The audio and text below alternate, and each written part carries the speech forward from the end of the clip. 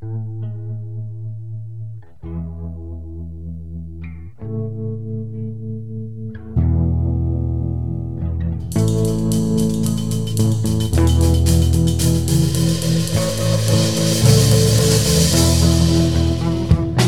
there, welcome to Motorcycles and Misfits here at the Recycle Garage in not so sunny, but we need the rain anyway, California, Santa Cruz.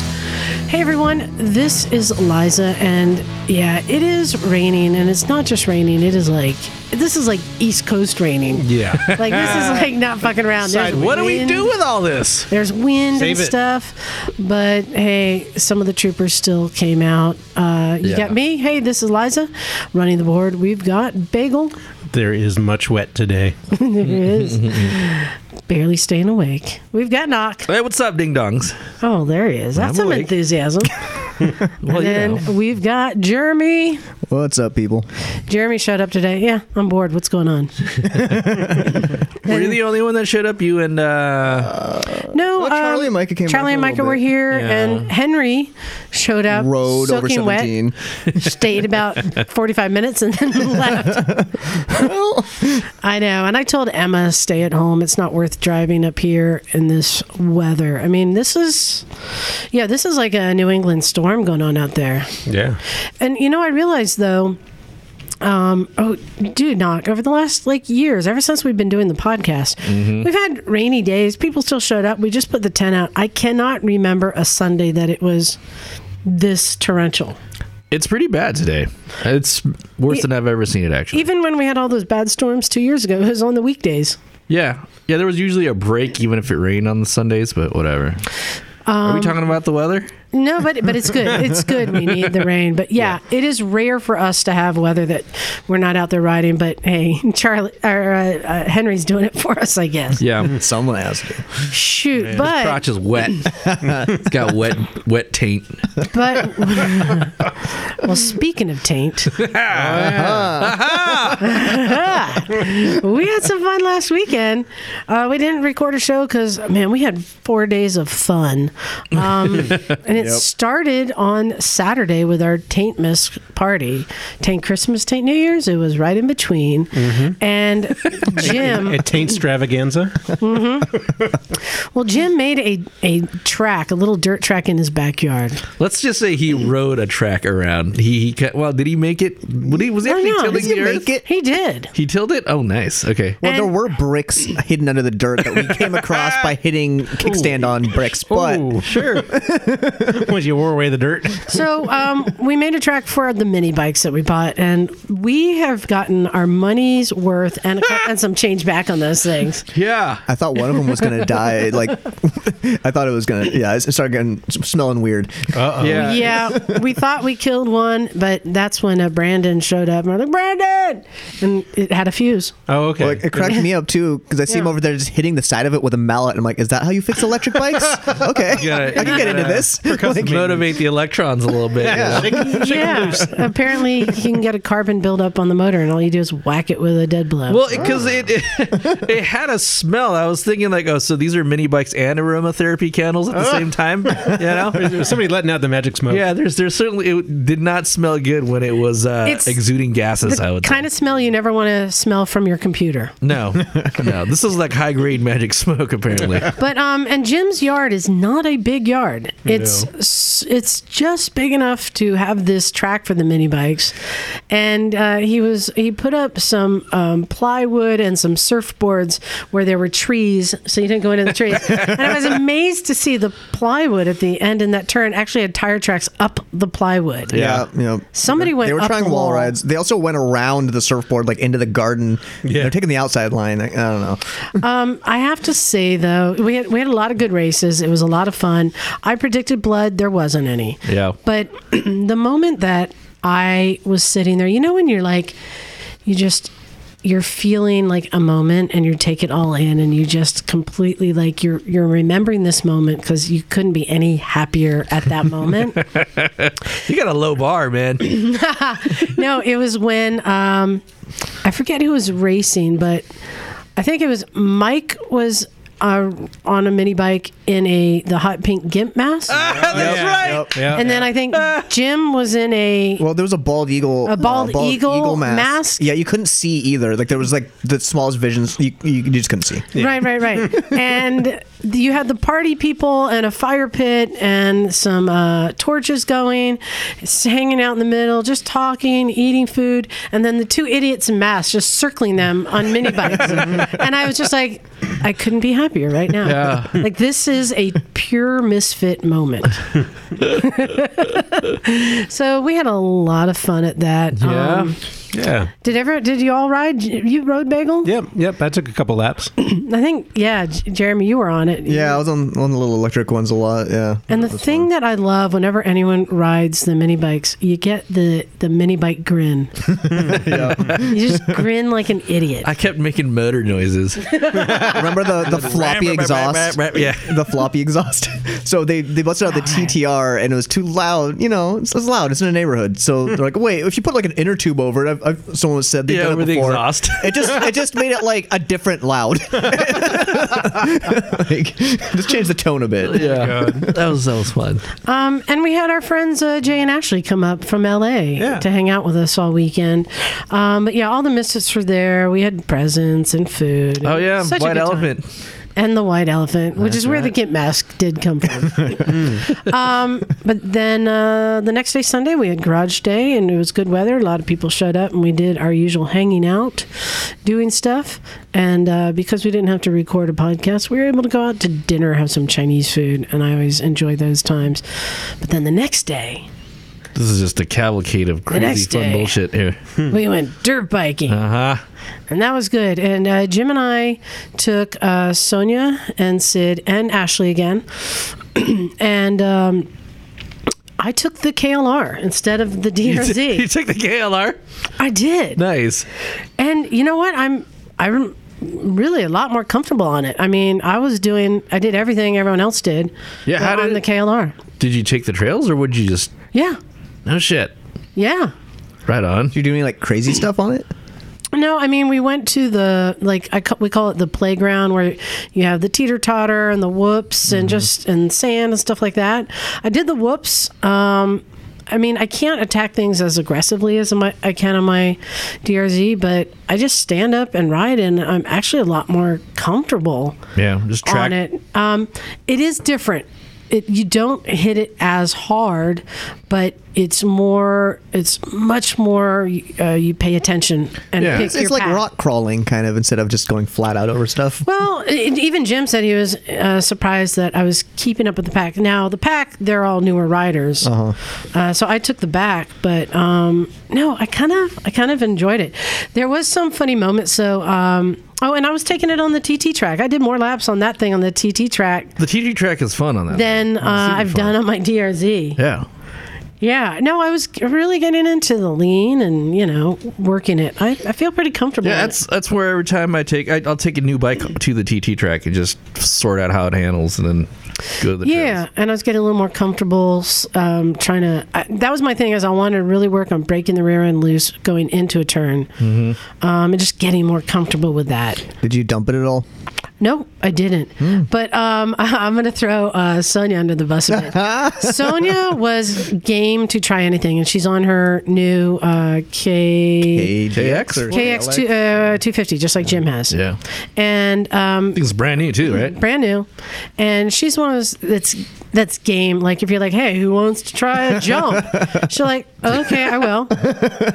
It's all right, I'm a nurse. So like, okay. So we took them on a couple things that were a little bit of a challenge because Sid and Ashley are newer riders also, all three of them. So every now and then we wanted to give them something that was a little hard, but that they would come away feeling like, hey, I did that, right? Yeah.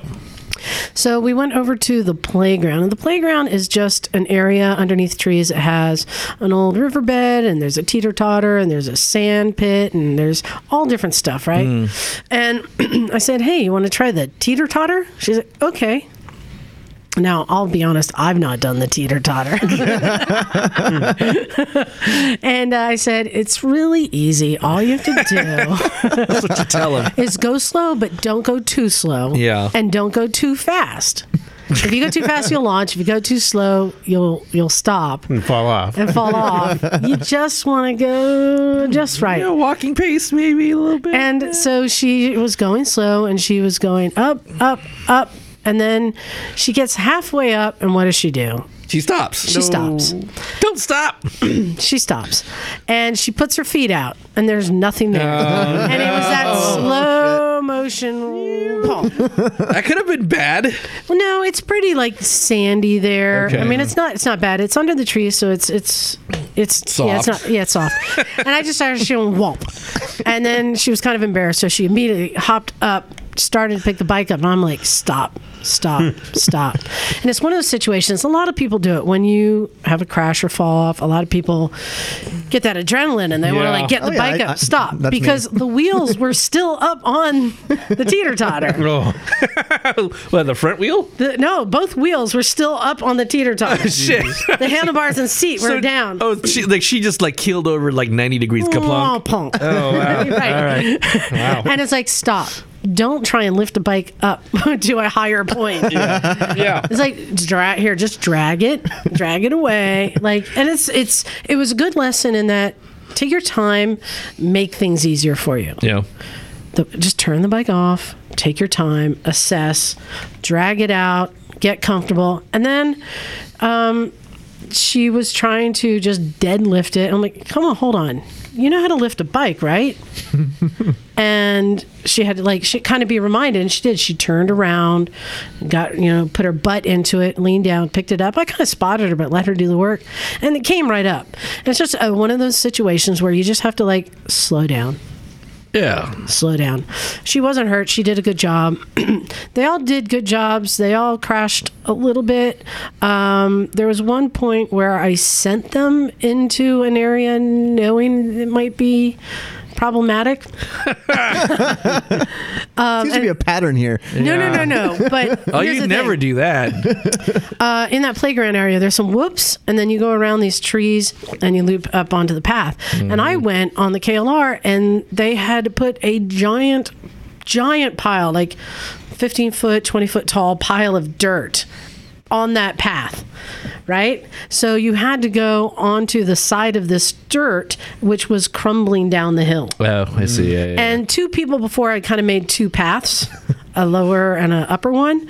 And so I took the upper one because if you're going to slide down, you want to have more runway, right?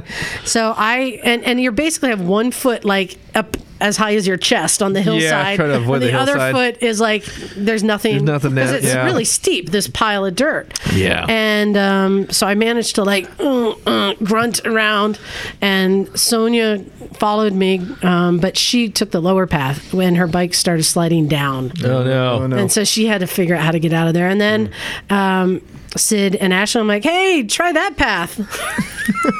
I sent them down there. Same thing happened. They kind of took the lower path because that matched the same level as the path leading into it. Yeah. And they both, the rear wheel started sliding down. And then it's abort mission because you spin the wheel and your bike just starts sliding down towards the fence. And then It's like a crash protracted over and 50 then it's seconds. they didn't know what to do. So I think Jim had to get off his bike and go in there and help ride it. Shimmy. But they stuck with it. And Good for them. I think you just coached and you put your weight here and pop the clutch here, and you have to learn how to work out of those situations. Sure. But the thing is, I knew they wouldn't get hurt because you're going about a mile an hour through Well, that. it sounds like the ground's pretty soft. and it was too. really soft. Yeah, Yeah. so everybody's just getting sweaty and just muscling their shit around. Exactly. That's we went good. a few days before that, and most of it was dry. It rained a couple days before, but there were some sections that were just so muddy. Yeah. We were barreling down this hill, and we just see at the bottom of the hill this giant mud pool. Oh no, we need to find an alternate path. We got stuck on this hill, getting into these ruts and shit. That was crazy. Yes, you approach the mud puddle and you start realizing I have to make a decision soon. Oh yeah. What do I do? We stopped. We're like, no. Yeah. And there was a couple points where I'm like, okay, am I about to do this? Like, I'd gotten That sounds like dirt biking. on the KLR where you're looking at like where you go down in a creek bed and then you have to come up the other side. Yeah. And it's like, oh, am I going to do this? That thing's a tractor, though. Yeah, Okay. a 650, you can just go come dunk, on. dunk, dunk, dunk, and it'll just putt up the hill. I know, but so it did. I got more and more comfortable on that. I'm going to start riding that more. And You know what's cool I like is you're comfortable with the kind of tires that's on there. It's more than the weight in the actual bike itself that is capable. The tires that you got on there are probably pretty awesome considering, right? I mean, whatever they are. Factory yeah, tires, they're dual sport, Yeah. slightly knobby. Yeah, it was good dirt. It had rained a few days prior, but there wasn't a lot of mud. Yeah, so there it was was a lot of good dirt, dirt. but I it was felt nice good and with the sticky, dirt. huh? Like clumpy. Well, unlike the next day, when we went for the fourth day of fun, Well, it started out good dirt. we went to Bad Matt's flat track that we go to every year. And this is another backyard little flat track party for small displacement bikes. Mm-hmm. This track is a bit bigger than Jim's track. You know what? I thought about going and I satellited the fun. Yeah, you were supposed to come. I tried to get Aaron and Val to come out, but we were just blasted from New Year's Eve, but the night before. But I Google mapped, Google satellite imaged the property. Oh, yeah. and you could see The circle? the ring around it. Yeah, it's a pretty it's just sizable. like in a neighborhood too. Yeah, it's in this tight, quiet little neighborhood, and they have this big property where you just see this oval where people have obviously been riding around it. Yeah, so we got there. We were some of the first ones there, which is a great opportunity to break out the mini bikes and try them out on the track. And they did pretty good. Jeremy, you had fun on the mini bikes, right? Yeah, I took a little TTR 125 out, which was perfect for it. But our little electric ones at first. Oh, the electric ones too. Yeah, those were fun. The tires didn't get too much traction, at least the front. That was the scary thing. Yeah, exactly. Well, at first it was dry dirt. Yeah. It was fun. And then more and more people started showing up with the TTR 125s, and that is the perfect bike for this track. Most Pretty definitely. good. It's pretty good. Oh, yeah. And Jeremy was hopping on it and getting into it, and Jim was there, and we had Mike showed up, and Doug and Kat P, and Kat came with us. So we had a good crowd there, and but then somebody went out there with a hose. Yep, they wet down the track, but they didn't just wet it down. They just kept spraying it. Yeah. It turned into a mud bog, which was I think really I scary. think the goal was to get the dust down, but they turned it into mud. Yeah. I And got here's- the dust down all right. And here's what I found out. So I took the mini bike out there, and the mini bike has little chunky treads, right? Which on the first rotation of the wheel filled in and packed it. And now it was like on ice. Yep. And I literally, I was awesome. on a straightaway, and I get onto the track and I accelerated, and the rear wheel just Correct me. When Doug showed up, awesome. someone's like, "Hop on the bike." He's like, "All right." He gets on it, doesn't even get to the first corner, and just does like a 360. Yes. And I continue going around the track, and both the front and rear wheel were sliding. You were going sideways at points. It was fun. like being on ice. It was really not fun.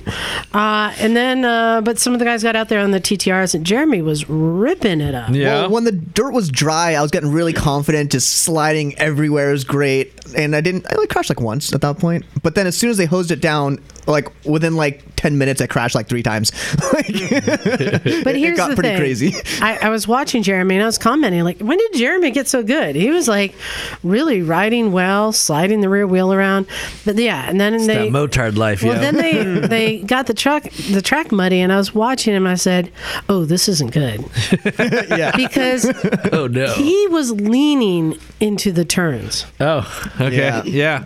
He was leaning into Don't the. wanna I do mean, that. just slightly, not enough that I don't. Not like you would on a sport bike, Right. But you could tell he was not staying upright like you should. Street habits. Street habits. And I went, oh, this is not. Oh, there he goes. Right? Slides out. Yep. And he gets on. He keeps going. I'm like, front oh, end just didn't no. want to stay and planted. Literally, I went out to the track and I was waving at him, and he was ignoring me. I was having Because too he much was fun. so focused. I was literally 5 feet away from you, Don't waving. listen to her. Don't listen to her. And I was wearing an Evel Knievel jacket and a chicken hat And he still didn't notice me. And then he goes around again. I'm like, oh, Jesus. So I finally just went out on the track. I'm like, dude, you're leaning. Yeah. And it definitely helped, though. I'm like, oh, yeah, I have been, huh? Fix it up a little bit. I'm like, okay, it's a little easier to control the slides. The bike's easier to catch when it's falling into you instead of away from you. Yeah.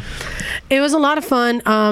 I had a great moment there because every year we go, I have to admit, I'm a bit jealous. There's a point where they take a quad out onto the track just to kind of turn the dirt up, and they always let all the kids hop on, and everyone piles on. Oh, of course, you had to do it. It's got like a rack on the front, a rack on the back, and they just let kids sit it was like 5 everywhere, people on right? that thing. Yeah. And I was like, The biggest kid. I want to get on this. The biggest kid on this thing. So I hopped onto the front rack, and then Z, who was there, she hopped on too. And I was having fun. We were just I bet. me and a bunch of kids and my friend Charles piloting it, just going round and round. I'm grinning until Jim got on the track. Yeah, I saw those photos. That asshole. And he timed it just right. So, full disclosure, Jim and I think Mike or Doug, they were going around the track and passing us, and every time I was trying to kick them. Yeah. Or it might have been you, Jerry. I forget. Yeah, you try to kick everyone, yeah. Yeah, I was. Full disclosure, I was trying my hardest to kick people as they pass. I got close to Jim once. But then Jim got in front of us right in a turn, and he lit it up, and it just sprayed us with globs of mud. Perfect. Just sprayed us. Good job, Jim. You asshole. But it was fitting since I was trying to kick him. But that was a lot of fun. And Jeremy, I was impressed with your riding style. You definitely had some sort of natural ability and some lack of fear thing going on. Yeah, just have fun with it. I could definitely develop more skills, though, for sure. I'm definitely a lot more comfortable on the dirt, especially after riding a sumo for a while and kind of just playing around on that. It's just more natural feeling on dirt bikes. I'm used to riding sport bikes at first, so it was really foreign getting on a dirt bike. Yeah. So. I mean, you start like taking to the fact that you don't have as much bike. It's light and it's just fun to throw around. Yeah. And I have to say, in the past, I haven't gotten out on the track. I got out there a bunch this time because we didn't have Yuri Berrigan, Michelle DeSalvo. I'd be a little intimidated racing Yuri. Yeah, it's like none of the ringers were there. So it's just good time and people bringing food and there was music. And so big thanks to Matt for putting that on. I look forward to it every year. But after that 4 days of fun, I was wiped. I had to take a sick day on Wednesday. I definitely didn't do anything after that. So I think both Jeremy and Jim and I, we all suffered a similar fate the next day. You guys are sore? My left leg. Oh, your adductors. My left leg. Well, my whole left side of my body was screwed up because I dumped it a bunch, twisted my ankle. My hip flexor was dead from trying to lift my leg. You must have felt that too, Knock, after the Jim's party. Yeah, Jim and I both we're only good for about 3 laps because our leg starts to cramp. Yeah. I almost ran over Knock at Jim's party. Crashed right in front of me. Right. Sounds about right. Yeah, you crashed. That was the very first start. Yeah, that was the first one that crashed. Figure you know what? Let's get it out of the way. Make it nice and cool for everybody. And show you that you can't really hurt yourself all too bad. Bagel, I'm still waiting for you to come out with your dirt scooter. And I know you have what you think is the perfect one. Mm-hmm. But don't you think a little 50cc two-stroke is going to be the best? A Zuma two-stroke Why or something? 50cc? That's not enough power. Well, for these kind of things, it is. I'd rather It's going to be really lightweight, isn't it? Well, the Vespa's pretty lightweight as it is. No. Well, when I'm done with it, it will be. What if you took an SR50 or something, though? Those things have some power for a 50. Yeah, but no, I'm little. Do they make a Lambretta 50 two-stroke? Well, yeah, but you wouldn't want to cut that up and put that on the dirt because those things are worth thousands of dollars. You could just put a two-stroke dirt bike engine into that frame, I'm sure. Well, it's not that easy to. Well, it's a bit involved, yeah. Yeah, the way the scooter drivetrain is set up, it wouldn't work very well. But you could put. I mean, a lot of people do put motorcycle cylinders on Lambrettas, though. Okay. Like Yamaha two-stroke cylinders. Nice. Yeah, that's a big thing in England. Cool. Well, welcome back to the new year, everybody. It is 2019, and there's this is the time of year that we start planning trips we're going to be taking this year. Yep. Oh, boy. And so I wanted to bring one of our friends back, Cat McLeod from Layout Escapes, because when you're talking about taking a trip, these are the dream trips. And he's been on before to tell us about his trips. Cat, why don't you say hi to everyone? Hello. Happy 2019, everyone. What's up, dude? Happy New Year. Can you believe we're here?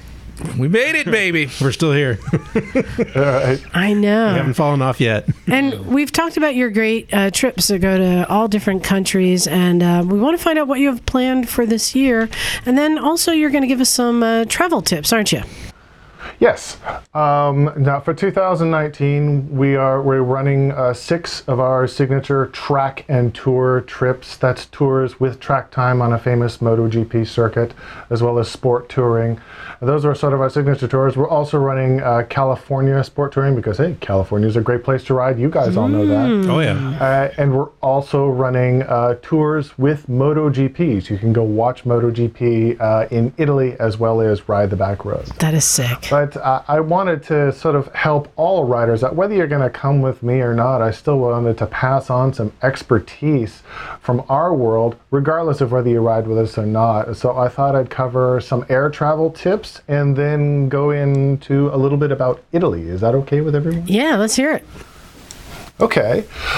So I used to work in international airfare for 3 years, and so it's important to understand when it comes to airfare and you're trying to go travel abroad on 2 wheels, but you want to get there by plane, you have to take some things into consideration. And the first thing to understand is that when it comes to airfare, there are no rules. There's only principles. There's so many millions of variables involved that it's best to sort of understand the process rather than to have a strict rule. What do you mean by this? So one of the, yeah. What do you mean no rules? Have you been? I mean, airlines, they have there's lots no of black and rules. white answer. Okay, let's hear it. So the first principle would be, and it's a good example, I encourage people when they're traveling internationally to start planning their trip about 10 months out when it comes to airfare. Start looking at the airfare market. Is this a rule? No, it can't be, because sometimes you get these incredible last-minute deals, but they're exceedingly rare. But the general probability means that if you're going to fly internationally, you're going to get a better deal if you start getting a feel for the marketplace about 10 months before you go.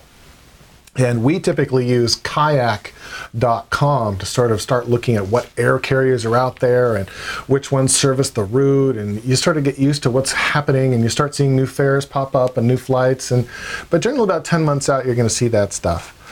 And understand there is no such thing as the cheapest fare. It may be the lowest price, but then if you're willing to do 3 intermediate stops to get from, say, San Francisco to Rome with a layover in Copenhagen and another 12-hour layover in Istanbul, that price is suddenly not worth it to you. So what you're really looking for is the best value for you. And this is one of the reasons why airfare is such a crazy market price, is that each individual person has an individual preference for just how much more they're willing to pay for only a one-stop flight or a non-stop flight or a preferred carrier. Everybody's preferences are different, and that's why the fare markets are so crazy. So I have a quick question for you, Kat. A lot Sure. of people have an airline that they vow they will never fly with again. Do you have one, Bagel? Oh, yeah. I've got a couple. Yeah, you've got a couple, right? But I want to ask you, since you fly a lot, is there an airline that you always love to fly with? I've had good luck with Lufthansa, German airline. In terms of super budget carrier, I recently got some great flights on Norwegian Shuttle, of all things. Absurdly cheap flights, and it's totally bare bones, but the price was a good value at the end of the day. So that's been a surprise. Good to know. Thanks. Yeah. Let's see. One of the other things is a principle.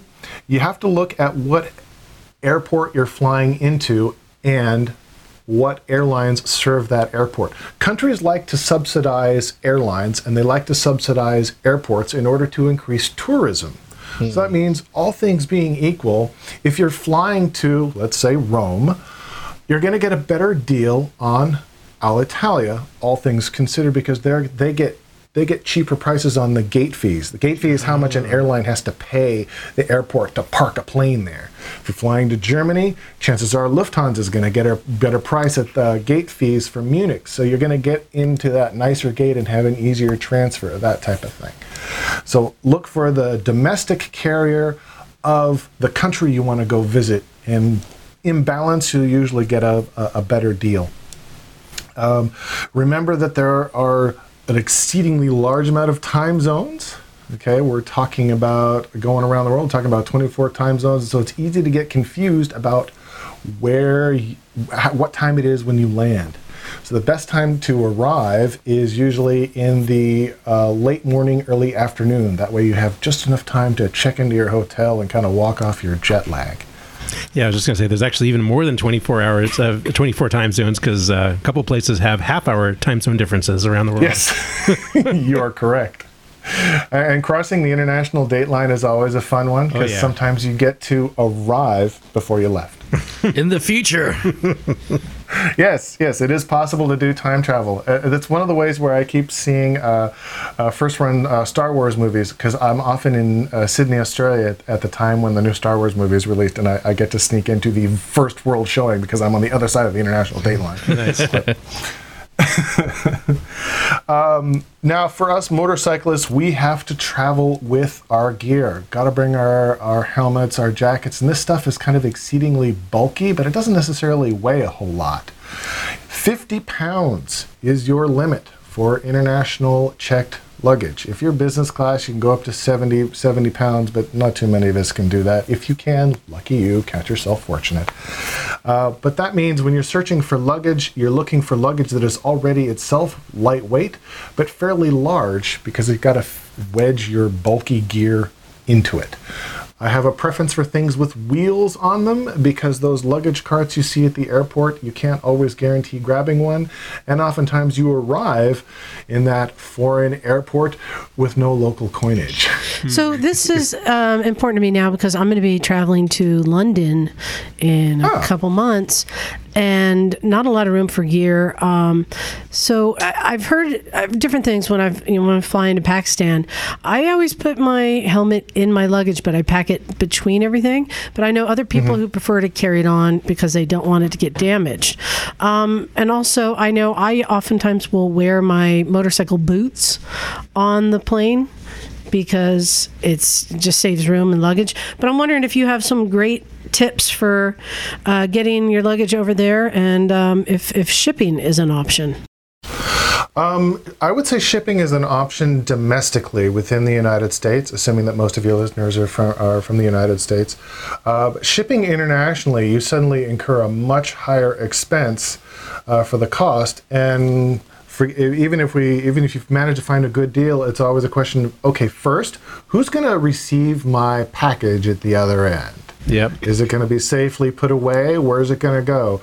And the other issue can be all of the international paperwork. Does it get held up? The carnet didn't have the proper paperwork. Now the customs are not working, and all of a sudden the gear that you desperately need to ride your motorcycle is now held up in some customs shop because you didn't bribe the right person or that sort of thing. So it's better that your super suit fly with you down below in the cargo hold. The price is about the same, if not absurdly cheaper, and you know that it's on the way. And there's various tricks that I use to make sure that sort of your luggage arrives with you, and that's to never have a connecting duration between two flights shorter than 2 hours. Because there's flight delays and whatnot. So if you have to make a stop and you have to make a connecting flight, make sure the time between those two flights is about 2 hours, and that way you'll be assured that your luggage will make it. Also, make sure you put your itinerary inside your luggage, as well as have a good tag on the outside of it. So if it gets somewhere, somebody doesn't know what it is, they open up your luggage and boom, there's your itinerary. Oh, it's supposed to go there. The tags got ripped off.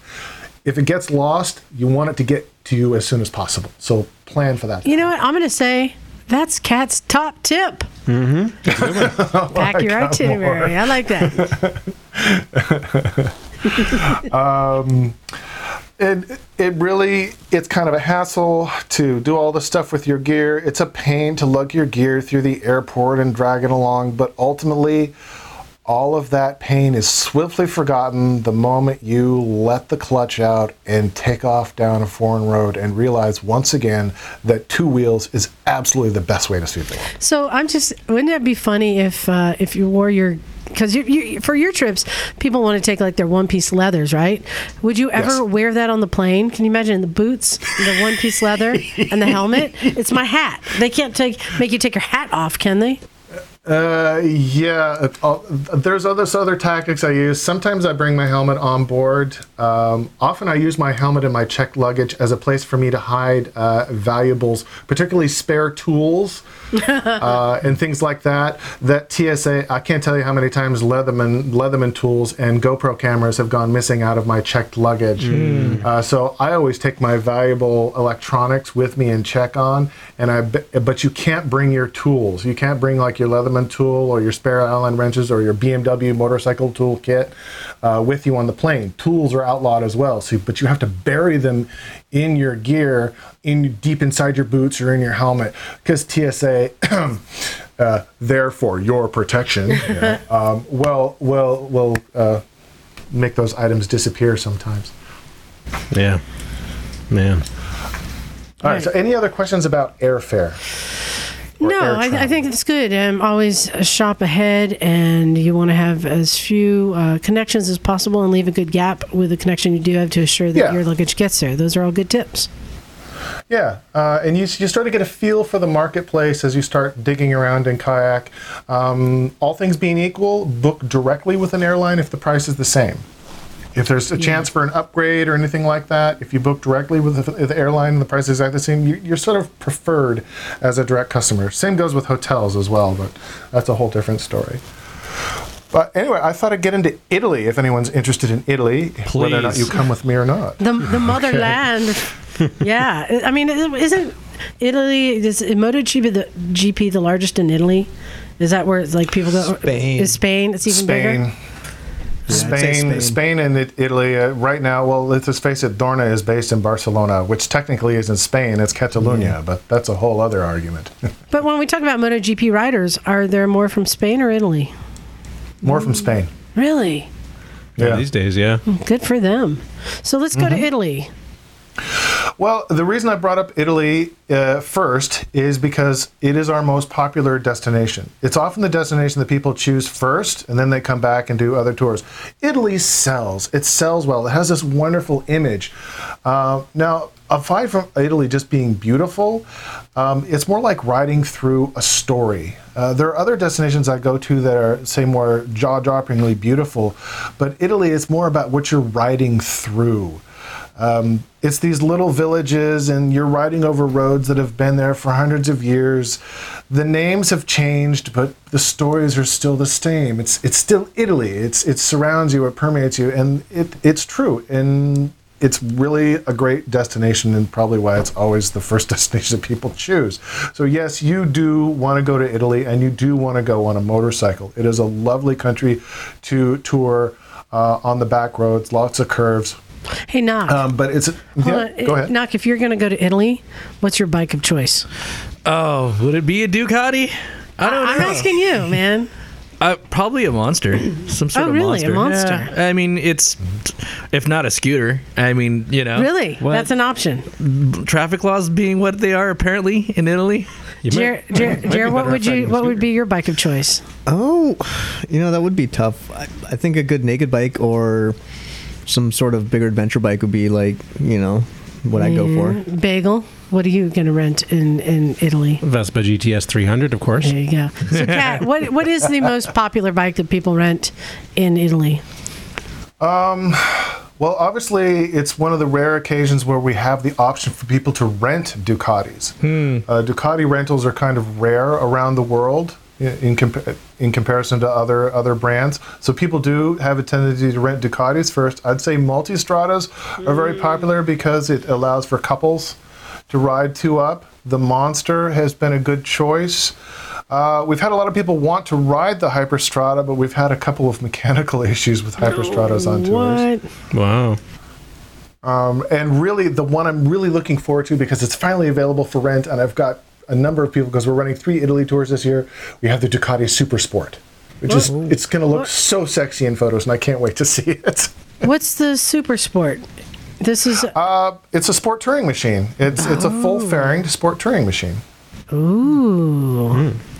Nice. Yeah. So it is kind of like if you go to there, you're either on a Vespa or a Ducati, right? It's like, Oh, there are BMWs available. A lot of people rent BMWs. but it's not the same. We do have a Moto Guzzi available in There our we go. fleet as well. And when I say our fleet, that means that whether you ride with layout escapes or not, I'm recommending that most of the time, for airfare reasons, people are going to want to fly into Rome, because that's where the good prices are. And Rome itself is one of the world's oldest tourist traps, but Rome has some stuff that's worth seeing. It's thrived for 2,000 years on bringing in visitors and showing them cool stuff. So, and that's where some good fleets are, and you can rent Ducatis and BMWs and a wide array of scooters, particularly in Rome, while you're there. I was going to say best of both worlds. Get a scooter for in town and a motorcycle for leaving Oh, town. absolutely. I'd way rather have a Yep. scooter in those cities. Yeah, the right tool for the job. Yep. But anyway, there are some other things about Italy which make it a little bit difficult, particularly for folks adapting to a different culture. Italians as a people are driven by passion rather than procedure or work ethic. Right?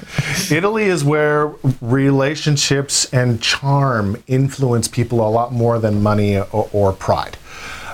So you have to understand that in order for an Italian to want to do anything for you, you have to make it fun.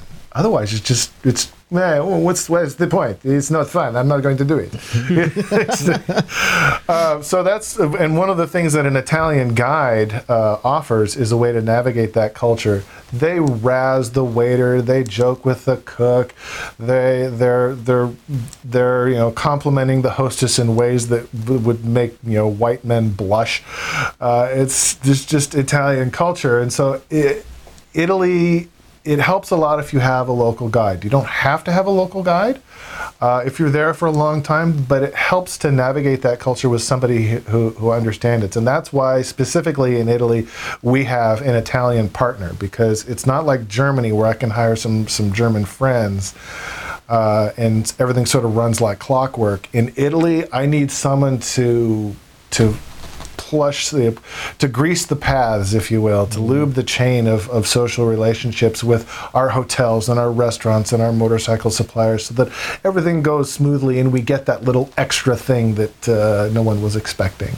Or they'll keep the restaurant open longer just for us, or they'll bring that free bottle of limoncello at the end of every night we're there and get us roaring drunk for free. So it's those little things that having an Italian along as a guide really helps. Hey, Bagel, have you ever ridden a scooter in Italy? I did very briefly in a little corner of Italy when I was there in 2015. I'm assuming since so many scooterists here in the U.S. wear flip-flops. In Italy, do they wear Gucci loafers? I don't know. I didn't see too many of them. I was up in the mountains. I'm just going to imagine that's so. I'm sure there are some in the city, yeah. Gucci loafers, huh? Yeah. You got to look stylish on Yeah. your Vespa. Sure. Yeah.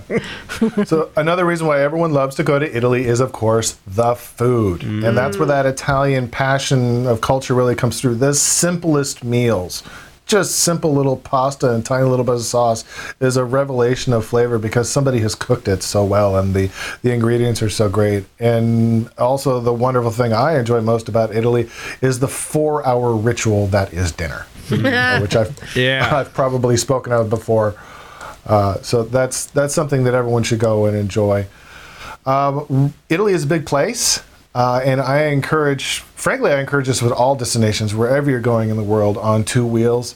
Go for depth rather than breadth. Don't try to go see everything, or don't sign up for an organized tour based on their long list of trophy destinations. We're going to show you this cathedral. We're going to show you this tower. the more trophy destinations you have to pick up postcards at, you sort of have this bland buffet of mass tourism. And really, as a motorcyclist, that's what you have the option of getting away from. You should be hitting the back roads. You should be going through those little lonely villages. You should be pulling into some tiny little spot on the side of the road and realizing that there's great food all over Italy, not just outside the Leaning Tower of Pisa. I encourage people not to take a tacky bus tour style. Don't get off the bus tour route. You're a motorcyclist. Go explore the back curvy roads. And I guess the other thing is their fascination with racing and speed, in particular MotoGP.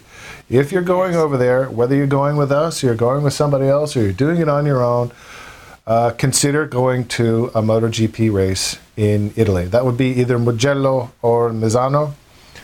And if you can't make it to the race, if it's going to be a MotoGP Sunday, make sure you find yourself in a bar with a bunch of Italians watching MotoGP. It's hilarious and so much fun. So what is it like riding with an Italian, like a real Italian? Yes, the passionate culture comes out again. Italian drivers are not crazy. I know they get the reputation of being crazy. They're not crazy. They're just aggressive. And they're good. A lot of them are very talented drivers, but they're very goal-oriented, and they expect you to be as well. Most of them have ridden motorcycles and scooters themselves, and they'll move over slightly and be scratching their head and almost yelling at you, like, "Why aren't you passing me? Why aren't you why aren't you lane splitting? Come on, move." An Italian driver will turn the steering wheel before they hit the brake in an emergency situation. They don't just panic and hit the brakes. They turn the wheel. But it's great fun to ride the roads with them because most part they're very polite to motorcyclists. The other thing I should probably tell folks is about Ducati. Ducati has a very nice program for you to visit the factory. And I encourage people to do that, even for people that go, "Oh, wow, it's just a factory, they make motorcycles." Well, for motorcyclists it's a big deal, but even for passengers who are not that into motorcycles, it's still interesting. And it's really surprising to see some, the smoking hot Italian woman assembling a V4 Panigale engine. It's just gorgeous. Tell me if this is true, that they're very efficient and multitask, and that on the assembly line, while they are assembling, they are at the same time stomping grapes. Can you imagine? You would buy that wine, wouldn't you? Wine made while assembling a Ducati motorcycle? Maybe, a couple middle They shavings also in cook there. biscottis when they're doing the heat treating because they sell Ducati biscottis. Ooh. Do they roast coffee in the foundry too? We're giving you these gifts, Kat, when you go to Italy. This is some suggestions that you can make on our behalf. The Ducati tour, it really is interesting. Probably the most touching moment is when they start up the bike for the first time, and you sort of realize at that moment that somebody's baby is being born. Somebody's gonna, before they go to bed, they're gonna open the garage door slightly a little bit and look, and yeah, she's still there. That's gonna be somebody's baby, and it just started for the first time, and I think that's kind of cool. That is very cool. Yeah. They also have a nice museum as well. Let me ask you this: what are the best months to travel to Italy? Very good question. For the most part, it really depends on what part of Italy you're going to. Obviously, up in the Dolomites, the Alps, you've got some winter issues with lots of snow and whatnot. But I think it gets way too bloody hot in July, August, and September for my taste, particularly if you're going to the southern parts of Italy. But I'll be there in May and June, and I'll be back again in September. And those are our sort of selected times when we go and run tours in Italy. Tell us a little bit about your tours that you have. Oh well, I don't want it to be. I want everyone to go to enjoy Italy regardless of whether they come with us. All of our tours right now, we have 2 MotoGP tours and 1 tour that features track time on Mugello. The routes are relatively the same. We're running from Rome to Siena to Bologna to Mugello or Misano. And then from there to Orvieto, which is an old city that's older than Rome in Umbria, and then back to Rome. All of the routes along here are the back roads, the curvy roads that your cousin, if he had a motorcycle over in Italy, that's where they would take you. Especially, and you guys will enjoy this one, where does Ducati test its motorcycles?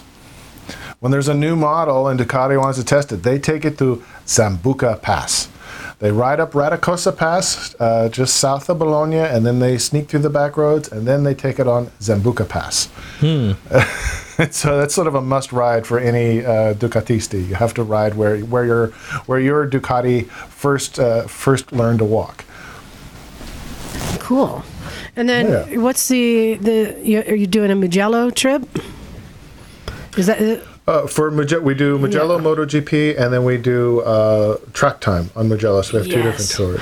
I'm looking forward to going this year for the Mugello track time because this will be the first time that we have some of our clients riding the V4 Panigale on the racetrack. And do you know yet, or can you say yet, who might be attending with you? I mean, who's on the tour? Well, no, who might be there as an instructor?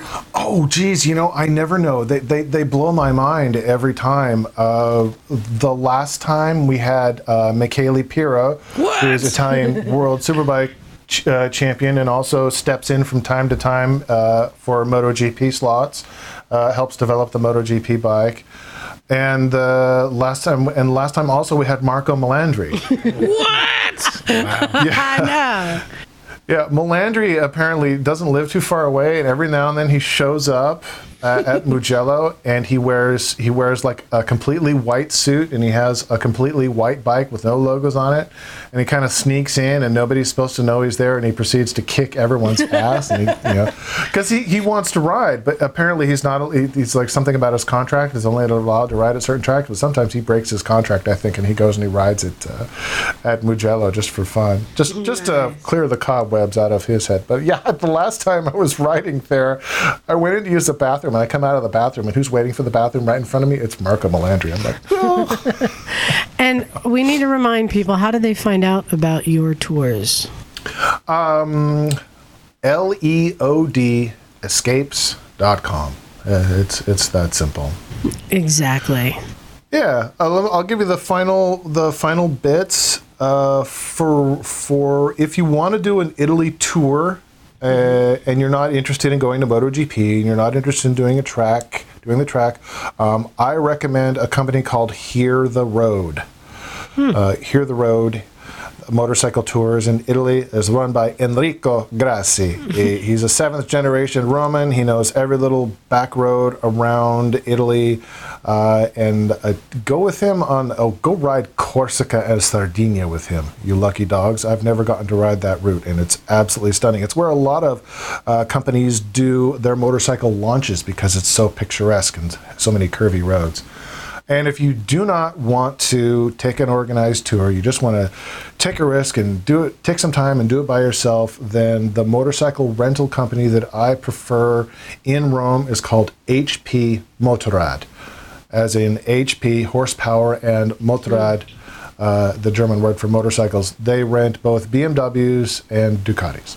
Something for everyone. That's really nice of you to recommend some other companies as well. Sure, I'd love for people to take our tours, but our tours are not for everybody. But I still want people to see the world on 2 wheels. That's awesome. Yeah, I appreciate the travel tips. Sure. I think next time I check in, I'll talk to you about some of the things I always pack with me, and maybe the various ways of riding the Alps in different parts of Europe, because that's a must-do. I love it. Let's make this a regular thing. We'll have you on every now and then with your travel tips. I love it. Any other questions for me before you guys start gossiping? Yeah, we got a lot of gossip about. No, I appreciate you coming on and sharing that. But yeah, I want to tell everyone, just remember, this is Layout Escapes. These are bucket list trips. We've talked about it before. You get to go be taken care of fully, be led around on amazing bikes, and then go on a MotoGP track. Knock. Yeah, what? You got to do this, man. Okay. Let's do it. I think Knock's intimidated, man. Dude, can you imagine if you're like on the track and you see Marco? We wouldn't be seeing him for very long. That's what's up. I got passed by Carlos Checa once on the main straight, and I was completely useless for the next 2 or 3 turns because I was just like shouting on my own, I got passed by Carlos Checa. I can pay you. You can see the passione. But we actually we trained with Troy Corser this past year. And that awesome. was something else to see. Come see Troy Corser flying by you with a passenger on the back. Yeah. Man. Well, thank you very much. And again, it's Layout Escapes, layoutescapes.com. And check it out. And feel free to give Kat, shoot him an email if you have any questions. He's a guy who can answer anything about traveling across there, but definitely check out the trips he's got. That is a bucket list for sure. Thanks, Kat, for coming on. Happy to answer any questions, no matter whether they're for my tours or somebody else's. Please, everyone should travel on 2 wheels. Best way to see the world. I appreciate it, and we'll have you on again. Let's get some more travel tips. Okay. Thanks a lot, Kat. Cheers. Buongiorno. Yeah, I mean, I'd be down You do for that one of good, those Knox. trips. Yeah. Dude. I mean, I love that Kat recommends, even if you can't go on one of his trips, even though, just from what he's told us before, he really takes care of his people. But it also sounds like it's not for the Non-adventurous. Yeah. It's definitely an adventure. Like, you need to be into speed and... Yeah. Yeah, you gotta be into speed. You gotta have passione, and it's a culture, and you gotta be into culture. How do you know so many Italian words? I don't know. Internet. Internet. I will stick to that. So, thanks again to Kat for giving us some travel tips. He really knows his shit too. Yeah. I like the tips about shipping, but yeah, I'm still on the fence about how much of my gear I'm gonna wear on the plane to London. All the gear. Can you imagine somebody sitting there like dressed like the Stig in like the one-piece suit? Well, appearance-wise, like, okay, they get used to it, but usually tracksuits and all your gear, it can get smelly. I don't know. I won't want to be sitting next to someone in full track gear on a plane. Yeah, and going to the bathroom in one of those might be difficult. It'd be kind of difficult. Good point. So, Knock. Yes. What have you been working on lately? Finally finished last week. I was talking about installing a slipper clutch on the Ninja 650. Mm-hmm. What? And and I did it. It works. I took the slipper clutch from a 2017 ER 650 or Ninja 650, whatever you want to call it. Oh, I didn't know that they had those on the new ones. Yeah, the new ones do. The 17s through the 18s apparently do, and it's a direct retrofit. That's cool. So which is what you're gonna need is the hub, the plates, the pressure plate, and that's pretty much it. Can you adjust I guess the engagement and stuff? How much it slips? Yeah. There's no actual manual engagement, but like the newer pressure plate only has 3 springs, and I'd imagine if you could use stiffer springs or shim the springs, so the engagement is a little more positive, or there's more weight on the pressure plate. Yeah, it'll probably work. Hey, Knock. Yeah. I know we've talked about slipper clutches before, but for those who don't know, do you want to describe what it is? It limits the back torque to the engine. Is that what it is? The back torque limiting they call clutch. it. Yeah, that's one of the terms they use for it. Yeah. Okay, so when you're riding around and you're like in say 3rd or 4th gear, and you downshift and you don't let the clutch out smoothly, and the bike wants to decelerate, it engine brakes kind of harshly. You could lose the back wheel. You lose the back wheel, and it spins around potentially. A slipper clutch slightly disengages the clutch to where the real wheel can spin a little bit freely. It's kind of like a shock absorber for your clutch. Kind of for your drivetrain, yeah. It actually physically disengages your drive line, your transmission to your drive line. Yeah, I know that the first slipper clutch I had was on the Super Duke, and I had so much confidence in really downshifting, engine braking hard into a turn, knowing that I wasn't going to lose traction. And it just gave me more confidence riding to kind of abuse the bike a little bit more. Yeah. So that's pretty cool that swaps over. How hard was it finding one? You know what? I looked on eBay for about a year and I couldn't find one. Holy shit. Yeah, and what it is like it's 2018 now. Everybody who bought their 2017 bikes has started to wadded them because it's no longer quote unquote riding season in the rest of the country. So they're starting to trickle in on eBay, and so they're coming in at around maybe $300 to like $200. I did that's not bad though. Yeah, if you bought one, it'd be like $1,000 from almost like a grand to $800. I was looking at the Sigma clutches, but eBay, I got the full stack with the plates. It cost me $210. Nice. Yeah, dude. Yeah, cool. And you need an auto blipper and a quick shifter. You can just bang through everything. Yeah, right. But what I'm gonna do is I'm gonna take photos or post up the schematic of the Fiche and post it on on the recycle page and maybe on the Facebook page and let you guys know what's going on. Apparently, I don't think anybody's ever done it. So first adapter life. But yeah. So all right, so you got the slipper clutch in there, and what is next? Because you didn't pay that much for this bike, and you're putting a lot of stuff into it. Well, I mean, I've actually did running tally of it. I only put pretty much close to $800 to it. All of it's just eBay parts. I got really nice suspension components off of eBay, and the slipper clutch was pretty cheap. So, yeah, I mean, like it's one of those forever project bikes, right? I bought it from a friend for $1,400. I converted it and did all kind of dumb shit to it, and now it kind of runs exactly the way I want it to, and we'll see what happens. I don't know. Now it's like aesthetic mods, whatever, right? Because it looks like dog shit. It has some charm about it. It's got some charm. Isn't that your style? Something that's shitty looking but just functions awesome. Well, not really. I like to have nice things, but in this particular case, since like it's a forever project, I'm more into like the building aspect of it so much more than the making it look super pretty. Priorities. Yeah, I'll talk to Mike when I want some LEDs and shit. Hey, as well as some knife blade levers. That's right. Yeah, that's right. And you had to borrow a tool to get this. I did. It was the thank you, by the way. I forgot to return that. But it's let's go with a Motion Pro Vice Grip clutch holder tool.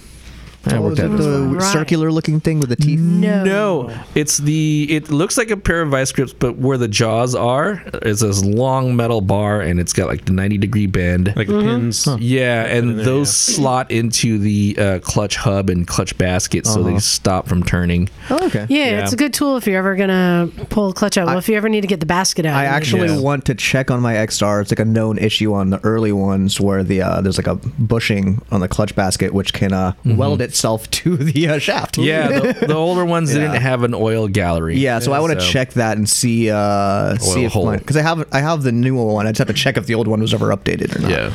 And so you already did the front end on this? Yeah, the front end's already been done a while ago. Did you do the rear shock? Rear shock is off an 04R1 with some straight rate springs on there, like an 1,100-pound spring. How about calipers? Front calipers were from a ZX10 later model, and the rotors are 320 millimeter rotors. So. And do you have anything on the steering column? Did you do the bearings or? It's a direct swap. That's what's kind of cool about this particular Kawasaki is it's a direct swap from the sport bike ones. Same headstock diameter or at least bearing diameter. So performance-wise, there's not really much more to do. It's fuel injected. Have you mapped it? No, it's that's one of the things I don't do is engine mods. It runs fine. It looks great. I actually put the stock exhaust back on there, and so it's quiet and it does dumb hooligan shit and it only weighs like 400 pounds, 410 pounds. Nice. So. You need a wheelie bar? You know what? That'd be fun, wouldn't it? Should get one, yeah. I thought about actually doing handlebars instead of clip-ons because it seems like it's more more in town, more hoony, you know? Stunta. Yeah. Get that rear handbrake. Yeah. So you know it's trouble. Yeah. I mean, for $1,400, I feel like I've gotten a lot out of it. And you can ride it really fast. Yeah. Cool. Well, it's a perfect opportunity to drop in another clip here. Our friends at the AMA, they just did the whole induction, the Hall of Fame induction ceremony, as well as some other cool stuff. So let's hear the AMA Minute right here.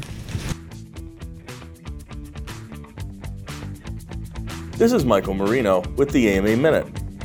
The AMA Motorcycle Hall of Fame inducted its class of 2018 on December 7 at the American Honda AMA Motorcycle Hall of Fame induction ceremony. The class includes four-time AMA National Enduro Champion Terry Cunningham, stunt rider Gary Davis, flat track and road racing tuner Skip Aiken, MotoGP World Champion Nicky Hayden, flat track racer Clifford Corky Keener, and pioneering motorcyclist Mary McGee. AMA member Lisa J. Malachowski of Apex, North Carolina, won the Hall of Fame raffle for a 2017 Ural Gear Up Adventure Together motorcycle. As a tribute to AMA Hall of Famer Nicky Hayden, the American Motorcyclist Association and American Honda commissioned a custom 2018 Honda CBR 1000RR and a custom 2018 Honda XR650L that celebrate Hayden's life and his career as a professional American road racer and flat tracker. For a chance to win these bikes commemorating Hayden's Hall of Fame career, go to the raffle bike page at www.motorcyclemuseum.org.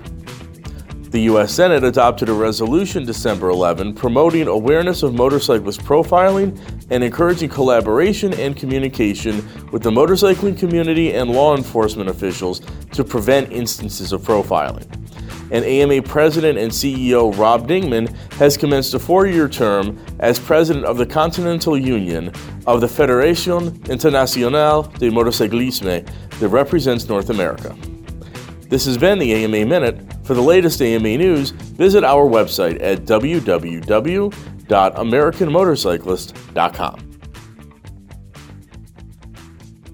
So thanks again to the AMA. I always recommend that you join the AMA, support them because they support us is how it goes. And remember when Micah had that breakdown, she was able to call the AMA roadside service and get help from them. Yep. I've used them many a time. Yeah. Support the AMA. So we've got, we're getting ready. Knock, are you getting ready for the one show? Yeah, I still haven't bought my ticket. No, I guess I'm not ready. Well, we better do that. I Buy some know. tickets. When is that shit again? February 6th through the 8th. God, what? Really? Yeah. Yeah. Coming up. I should get some tickets. So here's the really cool thing. They gave a bunch of bike builders some mini bikes to chop up, and it's the same brand that our mini bikes are, but it's the gas engine version, but it's the same frame. And Jim has been like showing me pictures of some of the work that people are doing. Like, wow. check this out. One dude put like 4-foot ape hangers on it. So you have to ride it standing? Is that how that It's works? like ridiculous. I'm like, Jim, I'm not ready to chop my mini bike up, but. Now we know, because Naki keeps saying these things are only going to survive 6 months. I was pretty close when we figured out that smell. I was like, oh, man, 3 weeks, all right. You may be right, and you may be wrong, and Yeah. here's why. We kind of both agreed, when we do kill them, then we're going to put in some stupid gas motor and chop them. Oh, gotta give them to Brandon. No. He'll play Bring with Stratton them. in there. That will be the second life, because it does have a nice frame. It's almost like a really wide, short Schwinn frame style. It looks like a fucking shopping cart. That's what it is. If you took all that shit out of there, it looks like a shopping cart without the wheels. Wait, what? Is that's pretty much the same thing as the electric ones? Yeah, I guess, yeah. The Same type of frame. Yeah. Our electric ones have the same frame as the ones Okay. they're going to be doing at the one show. It actually Kinda looks like Cushman. frame, Yeah. like those old scooters. It's similar to that. And we're going to have a bunch of people there, but not just that. We're going to have some of our friends there. I know Serge is going to be there. Yeah. And I think Austin from Twisted Road. So it'll be like a reunion. Yeah. I can't wait. But I know we're going to see these chopped mini bikes, and it's like, oh, it's going to be so Make some pictures tempting. on it. Do you know if it's going to be showing at the same place? It is. The Foundry. Okay, yeah, that place is cool. It's a So, little out of the ways, and I don't know where the nearest teddy bar is, but I'd imagine. I know Chris Wiggins knows where it is. I bet Chris Wiggins knows. There's a lot of them, so I'm sure they're not very far. But we're going to have Bagel, Emma, Mike, Jim, Knock, and myself there, and maybe more. We'll see. Don't hype it up, man. We're just going to show up. Dude, it's going to be crazy. Yeah, rolling deep. Yeah, we had so much fun last time. So if you're going to be in Portland the beginning of February, I highly recommend going to the one show. Not just that, but we're going to go out to the flat track races as well. When is and where is the flat track race? It's a ways from that. Right? It's about a 45-minute drive, I want to say, from there. Yeah. But we'll get it like a rental car. And it's on that Saturday night. And it's pretty cool. It was packed last time. That's going to be wild, man. Wow. Packed. And but you can walk around and walk in the pits and check shit out, and it was really cool. You had everyone, from like they had the basket case bikes, like somebody racing on a CT 100, to like all the rolling sands. It's really beautiful, amazing. It's dumb bikes. biker shit. It's awesome. Yep. Oh my god, Super into it. I was rooting for the guy in the CT 100, by the way. Of course. Nice. He was trying to just get that rear end loose. Yeah. So that was a lot of fun. But yeah, we're looking forward to it. So come on out and come say hi if you see one of us there.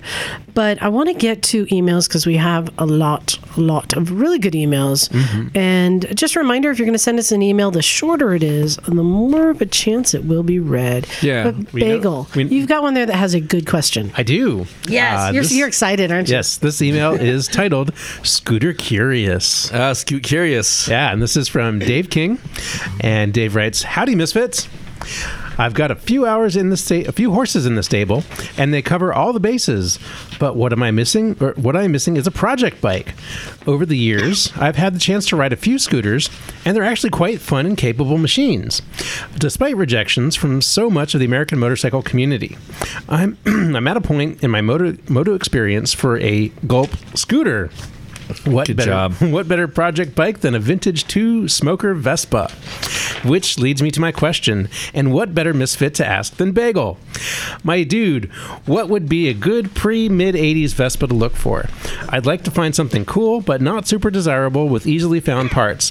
2-stroke would be even cooler. Help me out, man. I know very little of the vintage scooter world. Love the Misfits. Been listening since 2014. Knock, Liza, Bagel, Miss Emma, Naked Jim, y'all are my Monday morning highlight. Hey. A very warm greetings from Texas Dave."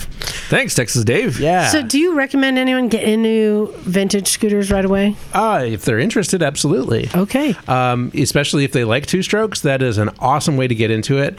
And practically, I think every Vespa before 1996 was 2-strokes, so there is plenty to choose from. If the bike based on what he wrote, the bike I would recommend is the Vespa P200. It is the most common vintage 2-stroke Vespa that's around here in the States. They are even though they've it's been 40 years now since they started making them? More over 40 years. There's still a lot of them around. Parts are still easily available. They're not the most desirable Vespas because they have kind of a more angular styling. It's sort of late 70s, early 80s angular styling. So people don't value those as highly as the vintage ones with the more curvy styling. But they're 200 cc's. They perform really, really well. They have electronic ignition, oil injection, and they'll top out 65 miles an hour unless you want to do mods to them. But I would recommend sticking with stock just to keep reliability. So Knock, Yes. what does a 2-stroke dirt bike sound like? Very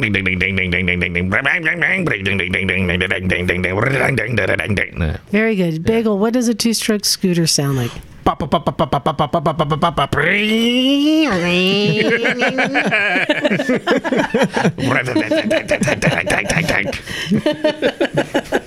And it all really just depends on what exhaust you put on it, though. Because there are some that are super, super loud. Yeah, they are. Like, you feel like you're in a war zone. Seriously. It's amazing how much sound can come out of a bike that small. Yeah, that's a lot of energy. You guys, speaking of Warzone, I don't know if you heard the news. What's that? Oh. So, you know, our recent guest, Carmen Gentile, Yes. Yeah. who wrote the book Blindsided by the Taliban. Yes. Yeah. His book was optioned for a movie. Oh, wow. You're fucking kidding me. Yeah. Nice. Nice. That's cool. Now, we all know the option doesn't even mean that it'll get made, and even if it doesn't get made, we don't even know if it'll get out. Yeah. It's a long step from here, but that's the first step, and that's pretty fucking cool because he had a cool story. So, what is it? If it does get made to a movie, how far are we from Kevin Bacon? Degrees wise, I'm always thinking in those terms. Well, we're already like 2 degrees, aren't we? Oh, yeah, that's true. You know, I think we need to start a new version of that game. If it's a movie that involves vehicles, how many degrees from Herbie the Love Bug are we? Oh, that's a good one. Wow. Or Captain America bike. That'd be a lofty one. Does it count if I've actually seen an original Herbie from the movie? That would be, what, 1 degree? Yeah. Yeah. All right, so I have a email here from Scott Simons, and he says, "Hey, dear Liza, recently I was listening to your podcast, Well, I Love a Rainy Night. Sounds like you had a wonderful 2-hour adventure. In lieu of your story, I thought it appropriate to give you a little info. That was at that time I had, it was a Thanksgiving. I rode in the torrential downpour home, and I had said, once I had such limited visibility, I just got on the freeway and turned my hazards on, because then I felt at least like the cars could see me and I didn't have to worry as much about them. Yeah. So he says, here in the horrible state of Florida, where it rains so hard you would stay drier having 5-gallon buckets of water dumped on your head, and I have experienced this. Yeah. He says, it is illegal to drive with your emergency flashers on in the rain. I don't know why, but thought your listeners might like to know this little tidbit before assuming it was all right in the state they ride in, naked or not. Well, hang on a minute. If you're going like a certain amount below the speed limit, aren't you required to put your hazards on just for safety, though? I don't know. Does it have to actually be an emergency? I don't know. I think it just has to be a hazard. I feel like rain's a hazard. Well, I mean, like, I think it might be relative to prevailing speed of traffic, right? If you are going slower than like everybody else, and you physically can't go faster, right? If an actual emergency, I don't know what the municipalities are on that. It's interesting. I don't know either, but here is my opinion on this. I don't care. Okay. When it comes to me feeling safe and visible, I'm going to put my flashers on if I need to. Yeah. I don't care if I might get a ticket for it. Yeah. Same with my headlight modulator. When people say, like, well, isn't it illegal? I don't care. No.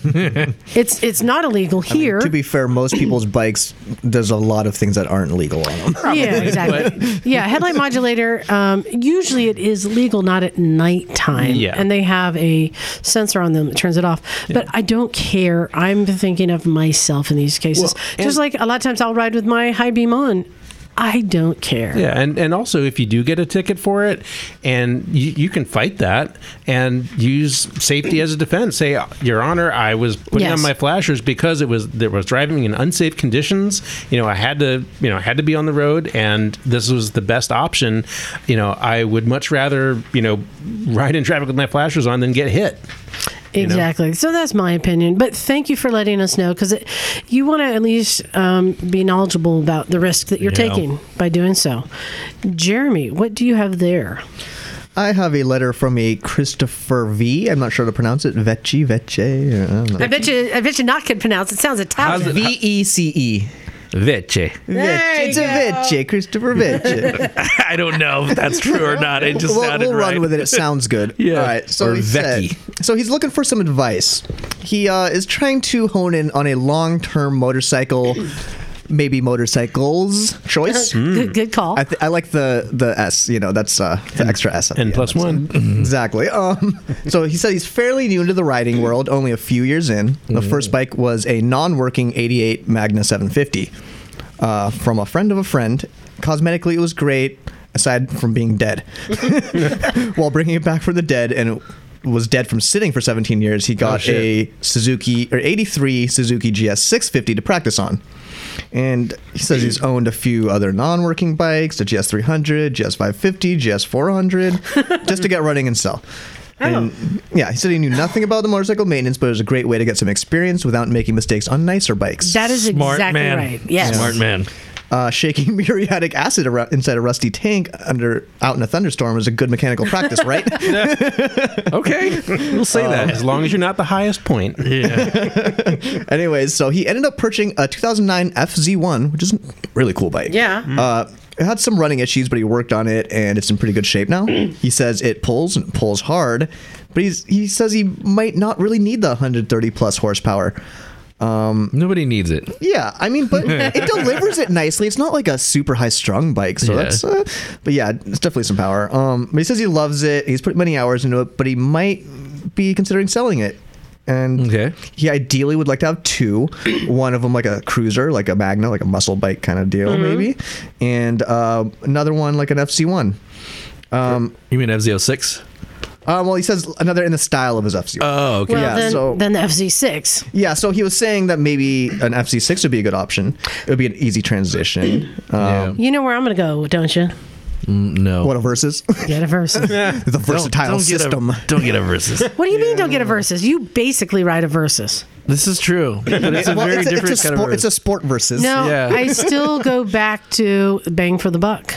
Yeah. You get Yeah, a great yeah, bike all right. for the dollar amount. And this is somebody who is buying used bikes that Yeah. are not tip top, and they're fixing them up. Oh, I know, a Ninja 650 and do a slipper clutch conversion. You know. There you go. I mean, I think he wanted some fairings, though, a little bit of a fairing protection. Yeah, So, Ninja 650 can do Versus. it. yeah, some fairings. Yeah. Yeah. Anyway. No, and Jim. So Jim has the FC6 and the FC1, and he loved that FC6. Rode it, commuted, it traveled. It was perfect. It had the hard luggage and everything. Yep. And then he got the FZ1. He wanted the fuck you power. He wanted the fuck you power. Now he's Yeah. like, he said he went. So he got the FC6 fixed. It needed some engine work and new timing chain, stuff like that. And now he's like, yeah, it just feels boring to me now. Yeah. Understandable. Yeah, maybe ride an FC6 and see how it feels and see if you could deal with it. If you could get a. Yeah. get You know a what, hold of though? I have respect for somebody who says this bike has too much power. it. Yeah. It means that they know what kind of riding they want to do, and maybe that they don't want to get in trouble with too much power. Yeah. Yeah, there's plenty of good naked bikes out there, though, to But choose I mean, from. if Or not a naked, leader but bike is too semi-fair. big, 650s all day. I mean, a lot of us Yeah. have 650s, and you can do a lot with the 650. It's a really good medium. So for the second bike, he wants something similar to the Magna. He says he loves the look and price range of early 2000s Honda Shadows. Mm-hmm. But he also has a feeling it won't deliver what he was getting on the 88 Magna. Magna is a powerful bike. Yeah. So he's also looked at the Vulcan models, the 900 in particular, and says he's a bit lost in the cruiser choice. There's always the VMAX. Yeah, I was always going to the say, VMAX. there's always a VMAX. I like the V. I've never ridden a VMAX, but I want one. They look cool. they're fun. Sick. So I assume that we're talking about metric cruisers here, because Harley, Indian, Yeah, everything you what- mentioned was metrics. So. Right. Okay. Because I mean, you can get some pretty cool. I mean, there are some Sportsters I really like. When you're going to the metric, I really like the Star line. They made some cool bikes. If you're wanting a little more power, yeah, I mean the VMAX, that's a dream bike for a lot of people. Vulcan, the 900 is a pretty decent bike. It's pretty agile. Isn't there like an Intruder that's some kind of like a big muscly cruiser too? If you want to go to some of the older bikes, the Intruder and the Marauder was a cool bike. Oh, the Marauders. Yeah, those are cool. Yeah, the Marauder. And then even you can get into some of the Hondas. What's the one that Mike has? the 1300. Oh yeah. The Oh, VTX. VTX. The VTX 1300. There are some cool bikes. Let's throw out a whammy here, though. How about a... Junior whammies. No, I'm going to say a Triumph. Oh, what do you mean like Triumph has a cruiser. It's a different style. Well, Thunderbird they or actually something? do. Yeah, they have the big cruisers. Triumph has a cruiser, and a lot of people aren't familiar with them. And Or you it's can a get pretty the cool new bike. Rocket, the 2. They've updated it from 2.3 liters to 2.5 liters for this coming year. Yeah. So, and even Moto Guzzi, people don't often think of, but they've got some pretty cool looking. Yeah, they make some cruisers, beautiful cruisers. like a power cruiser. Yeah. So those are some other bikes to look at too. You can't go wrong with the Japanese bikes. So I think it's really just finding one's the right fit, because you're going to have forward controls and mid controls. You're going to have high bars, wide bars, drag bars. It's really just finding something that fits right, and then get a Corbin saddle on it. Corbin saddle on a cruiser makes a huge difference. It really does. the Vulcan 650, the newer one from Kawasaki, looks pretty cool. Oh yeah. I'm into that look for some reason. It's like it's Kawasaki's take on a modern cruiser, you know. Well, he mentioned the Vulcan 900. What does that have in it? A inline 4 or something? Are they No, it's a twin. Is it a twin? Okay. According to this, yeah. Cool. Hey, Not, can you read that email? Yeah. This one's from Matthew Curran. I think he wrote to us earlier. It's Matthew and Ryan Curran again. So after tasting the dirt, I could not stop shopping for a dual sport. Well, a friend of a friend decided to donate a 03 XT225 to me and my son. This is awesome. Yeah, and yes, I said donated. Wow. Guy said he was not even sure how long he had been since he. Oh my God. I give you the short email. I know I'm outliving my eyes. Okay, just give me a second. Guy said he was not sure how long it had been since he wrote it, but had some. After some fresh gas and a used battery, it coughed back to life, and even has a clean title. Will be a good bike for me oh my God. Will be a good bike for me and him to learn on. Yes. Maybe a bit big for him, but at least teach him how to use a clutch. This summer we can pick him up a DR125 or a TT125. My 10-year-old son can even touch the ground while sitting on it. Okay, cool. So do an oil change, spark plug, swapping the bars, new grips this weekend, taking Ram out to teach him how to ride. Thanks for giving him a shout out last week. We'll be at the One Motor Show. Yay. And at the Flat Track races in February. And she can't wait to meet us. He and his son can't wait to meet us, especially Miss Emma. Awesome. All the love. So yeah, the 225 may be big. His son is 10. I think so. Yeah, I was 12 when I started on a GS 650. Yeah. So Well, look, if he can touch the damn ground. I was bigger than Jeremy is now when I was 12. Right. It all depends how tall he is, too. I just If he learned can on touch small. the ground. Well, the second bike I ever rode was an R1. That was a little intimidating. Yeah. So, like, he's got an 03 XT250. I'm looking at this thing, and a 10-year-old kid can touch the ground on this. I think that'll be... you wouldn't even have to worry about getting him another bike to fit him. I think this is okay. Unless he wants something small. You know what I would recommend? Maybe if you really are afraid, because he is young, you could re-gear that. You could put a smaller sprocket. Third sprocket, yeah. To make it not so jumpy. Mm-hmm. Right? I guess. I don't know. Are the 225s? I've never ridden one of those older ones. I don't know how. I think it's going to be similar to Jim's 225. It's kind of a mule. They're pretty tame, yeah. Yeah. Mm-hmm. No, I think that'd be great. I mean, yeah, you're planting the seed for a future rider right there. Yeah, I think for a first bike for a kid at 10 years old, you guys could have this thing for the next 5-10 plus years.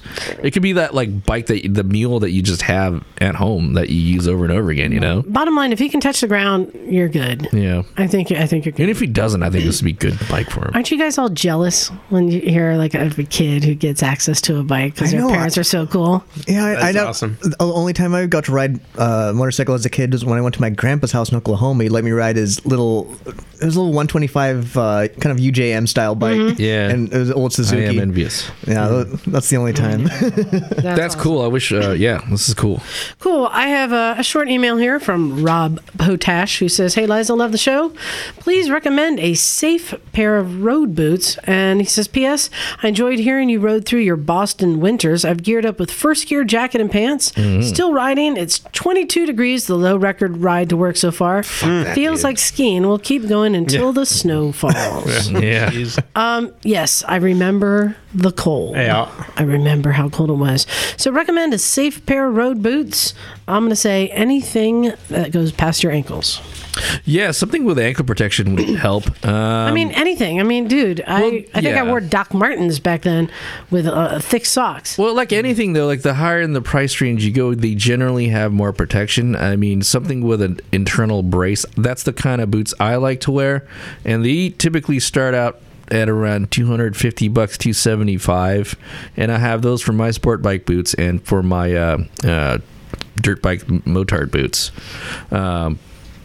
Go try them on, because you might be able to get a screaming deal online for one of these boots, but you get them and you start getting hot spots and you have no choice but to break them in, and it might not be a good fit for you dimensionally. I mean, yeah, the answer is really any boot. I mean, I have some very nice, expensive, like ADV boots, but then I also have some like the cheaper Cycle Gear, the Sedici brand, kind of lower, just touring walking boots that I wear if we're going to like an event. I'm gonna be doing a lot of walking around.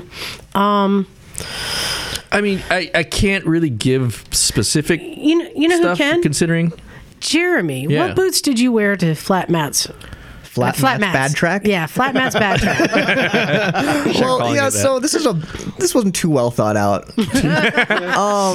I love it when it starts out that way. Yeah, well, I actually did think it out. I just didn't make the right decision.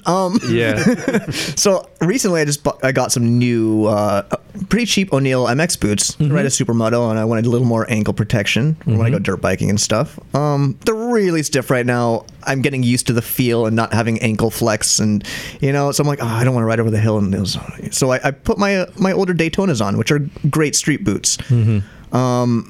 Not quite enough support for the dirt when you're stomping the ground trying to keep the bike up, or when you're dropping a bike on your ankle. So depends on what you're doing. If you're doing, kind of. So you hurt your ankle a little bit? It twisted. It's swollen. Yeah, okay. It's bad. It's not broken though. Knock. Yeah. What boots do you always wear? Okay, so this is kind of what was leading up to this. I don't think you know where I'm leading you. Well, I never do. What I'm reading right now are the CD Crossfire 2 SRS. So these are pretty tall, pretty hefty. These are tall. They're hefty. Boots. They're solid boots. They've got articulated joints and the replaceable soles. And quite frankly, I think they're overpriced when you buy them new. But and they're a little stiff. But like I've been wearing them and they're great. So how did they work for you on the mini bike? They were great. Oh really? Well, no, I didn't hurt my ankle. It was my hip. Oh, yeah. That's what it was. Here's another thing too with boots that are kind of have a rigid ankle. All the movement, all the like quick, heavy loading that you get sometimes, that has to go somewhere. The knee. Yeah, sometimes all that force has to travel to the knee or towards your hip, or your lower back. And just keep that in mind. It's not really that much of a deal. It's not really big of a deal unless you're doing crazy motocross shit. Yeah, but around town, it's a consideration. Be aware of it. Yeah. Yeah, and I like just having something that's comfortable for the riding style I'm going to be doing, and the off the bike style. That's why I have a lot of different boots. I stopped wearing my dirt biking boots because they were too stiff, and I used my adventure boots for dirt. But then I have my cheap adventure boots that I use on other. I mean, it just depends. Find something that's comfortable. Yeah, it kind of sucks that there isn't really one all-around kind of boot that you can use. I mean, my Daytonas are pretty good all around. Daytonas are pretty good boots. Daytonas are the more good, touring-oriented, not the racer ones. The racer ones are, but because depending on what you want to do with a motorcycle, obviously it starts getting more specific. You have race boots, you have tons of ankle protection, you have sliders that can come off, you have ones with like an inner boot lacing mechanism to keep it. They got thinner soles so you can feel the pegs legs. Yeah. And if you're doing ADV shit, you want soles with lugs, and big old pokey things. I like those hipster boots that come in like the tan leather and then have the clips on the sides. Oh yeah, yeah. I think Mason had some, right? Yeah. I forget what they're called. Because those are like urban boots to me. Yeah. And for somebody riding in Boston, that is very urban. A lot of city might riding. be controversial. A lot of people hate on the riding shoes, right? Yeah. But I had a pair that definitely saved my ankle, like bashing into a quarter panel of a Corolla. Ooh, yeah. It saved my ankle. There was above the boot was bleeding. Wow. But Yeah. everything underneath, nothing broken. It was all fine. Yeah, they. I totally forgot where I was going with this. Oh yeah, I know, but they do protect better. They're better than like a tennis shoe, which is just going to fly off. Yeah. They got to be high top. They got to have the plastic pucks over your ankles. It helped a bit. Well, you know what goes under the boots? Socks. And now Bagel has an email to read Yes. that involves socks. It does. It does. And this is from Katie Hall. And this is titled Hugs and Kisses from Down Under. Hey, Katie.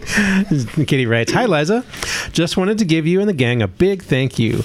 Not only has this year been made all the more better by having your company, especially during those long, boring days at work, I've just received the prize pack I won on episode 283. I had to send the prize pack down to Australia, Yep. which I'm sorry, Katie. I had a whole lot of shit in there, and it's going to cost me $100 to ship it. So I had to pull some of the stuff out of there. Yeah. She writes, I'm sorry about living so far away with the shipping and all, but not sorry enough to tell you not to send me more shit in the future.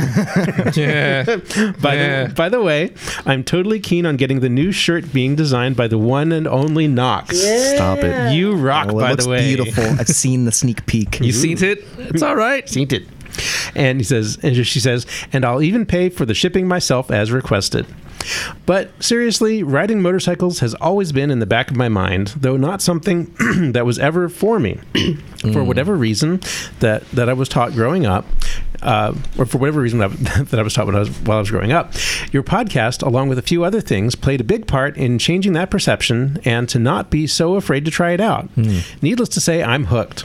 My bank account might not appreciate it, but I certainly do. Anyway, thanks for turning up and sharing the shenanigans. I know it must be hard work sometimes putting these things together, and it is very much appreciated by not only myself, but many other listeners as well. Hope you and all the misfits stay safe out there, and I look forward to hearing from you and the gang in the new year. Thanks again and happy holidays, Katie Hall. P.S. I'm still waiting on my Law Tigers condoms. Don't make a liar out of Knock. Did I offer out Law Tiger condoms at one point? Because that's a great idea. So Katie, she got the Evil Knievel socks in that pack, and she sent us a picture of her foot in the socks. Yep. I love my Evil Knievel socks. I really do. I think we've got time for one more email here. All right. And I've been saving this one. Oh? Yeah. Controversy. Oh, no. Oh, this is from our friend for right now, Scott Brown. Uh-oh. Conditionally our friend right now. And it's titled, Tired of the Harley Bashing. Oh, again, was it? I feel like I've heard this one before. I think we might have heard a variant of this kind of email like 50 times over. It says, guys, I really enjoyed listening to the podcast. Been listening for a while, but lately I'm getting really tired of all the Harley bashing. Yes, I ride a Harley, and I do about 30,000 miles a year on my current Ultra Limited, which Nice. I just rolled over 100K on it. Nice. I've had a couple of Harleys and put over 100K on both, and I've never had any major mechanical problems. I don't really understand the Harley bashing because I don't really care what you ride as long as you're out in the breeze on two wheels. I've owned other brands of motorcycles, and they all seem to work pretty well, although I had a Kawasaki KX125 that constantly had mechanical issues. I was thinking about being a patron listener, but after the last Harley bashing that Liza did, I probably will not. You should double it, actually. There are- You should double whatever you wanted to do. There are bad apples in all groups, but you shouldn't lump everyone together in the same basket. Just my 2 cents. Take it or leave it. Well, We can talk about this. I'm gonna. Here we go. Oh, boy. Should I take it or should I leave it? Oh, you've You already know taken you're gonna you've taken fucking take it. You're just gonna take it. Don't build up the suspense. We're here already. Here's the thing. So this was our last episode. Bagel, do you remember any Harley bashing in that last episode? Anything come to mind? I don't really recall. Is it that we so casually that we don't remember? Doc, do you remember any Harley? We might have said bashing? something about style and like something not being stylish, and there was a reference to the motor company or something. I don't know. Vaguely, I don't remember. I don't remember. Tractor or something. Yeah. I don't remember. But here's the thing. We bash a lot. We bash scooters more than Harleys. And by we, I'm going to say me. We bash Everybody. Ducatis. Oh, we yeah. bash. I mean, we're equal offenders here. Yeah. We bash them all, but for some reason, it's only the Harley people that take offense. Liza, are you saying that Harley riders are special snowflakes? How deep do we want to go into the psychology? I mean, is it actually bashing? It's just a good-natured ribbing. I think it's good natured. You know, Yeah. I ride with a lot of people that ride Harleys, and Sure. you know, some of them fit the stereotypes, and some of them don't. You know, it's just. It just depends on I the ride a person. motard. I'm an asshole. Yeah, no. You know, a little bit, right? I think it just is that tends how to be that works? most people in this garage, we live by the mountains. We tend to get more agile sport bikes and supermotos and stuff, and Yeah. don't tend to do longer touring stuff like Harleys. So, and just a reminder, I don't know. I think I am allowed to bash Harleys if I want to because This is kind of true. I have owned them, and I actually have 2 Harley tattoos. I didn't know you had 2. That's right. Wow. She also I has do. a battleship across her back. I do. Y'all don't know this, but Wait, what? no, she doesn't. Though, the It'd be a one lot cooler if she did, though. I'm just going to say, I have one on my arm that goes from my wrist to my elbow, and it is lined with flames, as if I'm riding my bike and flames going down. And it's Wow. Sick. So 90s. and it says in French, "Motard pour la vie," Motorcycles for life. biker for life, Yeah, okay. because that's Eurotrash, not Harley trash. So technically, though, it's biker for life, Yeah, right? right. I mean, that's a pretty Harley style with the flames going down, right? Yeah, brother. It's a lot less trashy because it's in French. Exactly. But then on my right bicep, I actually have a Harley Davidson tattoo. Do you know what I'm talking about, Bagel? The logo? The shield logo? No. Okay, hold on. Oh, man. See, look what you did. She's having to take off her sweatshirt now. Show and tell time now. God damn. Hold on. We got to suffer all this. Hold on. So this was actually the first. That was your first bike, wasn't it? Or your How first many Harley? No, sleeves no. do you have? This was actually the first tattoo on this arm. Because I have a whole sleeve. But Yeah. Bagel, Yep. what do you see right here? That looks like a Harley gas tank, handlebars, and speedometer. There you go, right Yep, there. I've seen that one. Yeah. Oh, okay. That was your first. The first big one. tattoo on this arm Wow. was Yeah. the viewpoint from the rider of the gas tank, the handlebars, and the view of the desert sunset. I thought it would be like an Indigo Girls for Life kind of thing. Guess I'm wrong. There is an Indigo Girls inspired tattoo on there too. I knew it. I fucking knew it. No, I've lived the life. I've got the chaps. I've done it. And what I always say, and I'm just going to say it again because I have to say it over and over, I don't have a problem with Harleys. I have a problem with the riders. And specifically, I don't think that helps. Just Hold on. to note, Liza, Hold the on. bikes are Hold not on. taking offense to your bashing. The riders are. hold on. It's not the gun, right? It's the shooter, or is that the logic behind that? No, I specifically make fun of the LARPers. The LARP. Oh, hey. Yeah. I get you. Yeah. No. I get I cannot tell you. I have the most respect for somebody who has a Harley in their garage and then like a dirt bike and a scooter. And especially when You you know? ride the fuck out of it too. Because this is somebody who just wants kind of like the best of each kind of style. Oh, yeah. Right. Like they recognize different riding styles, and there's somebody who can go from a Harley to a scooter. They're not in it for the image. They're in it for the love of the bike. Yeah. and Right. and the ride. But there's so many people that get a Harley because they're buying into the image, and that's what I call the LARPers. But I've also explained it. I get it, because when you sit on a big twin, you feel amazing.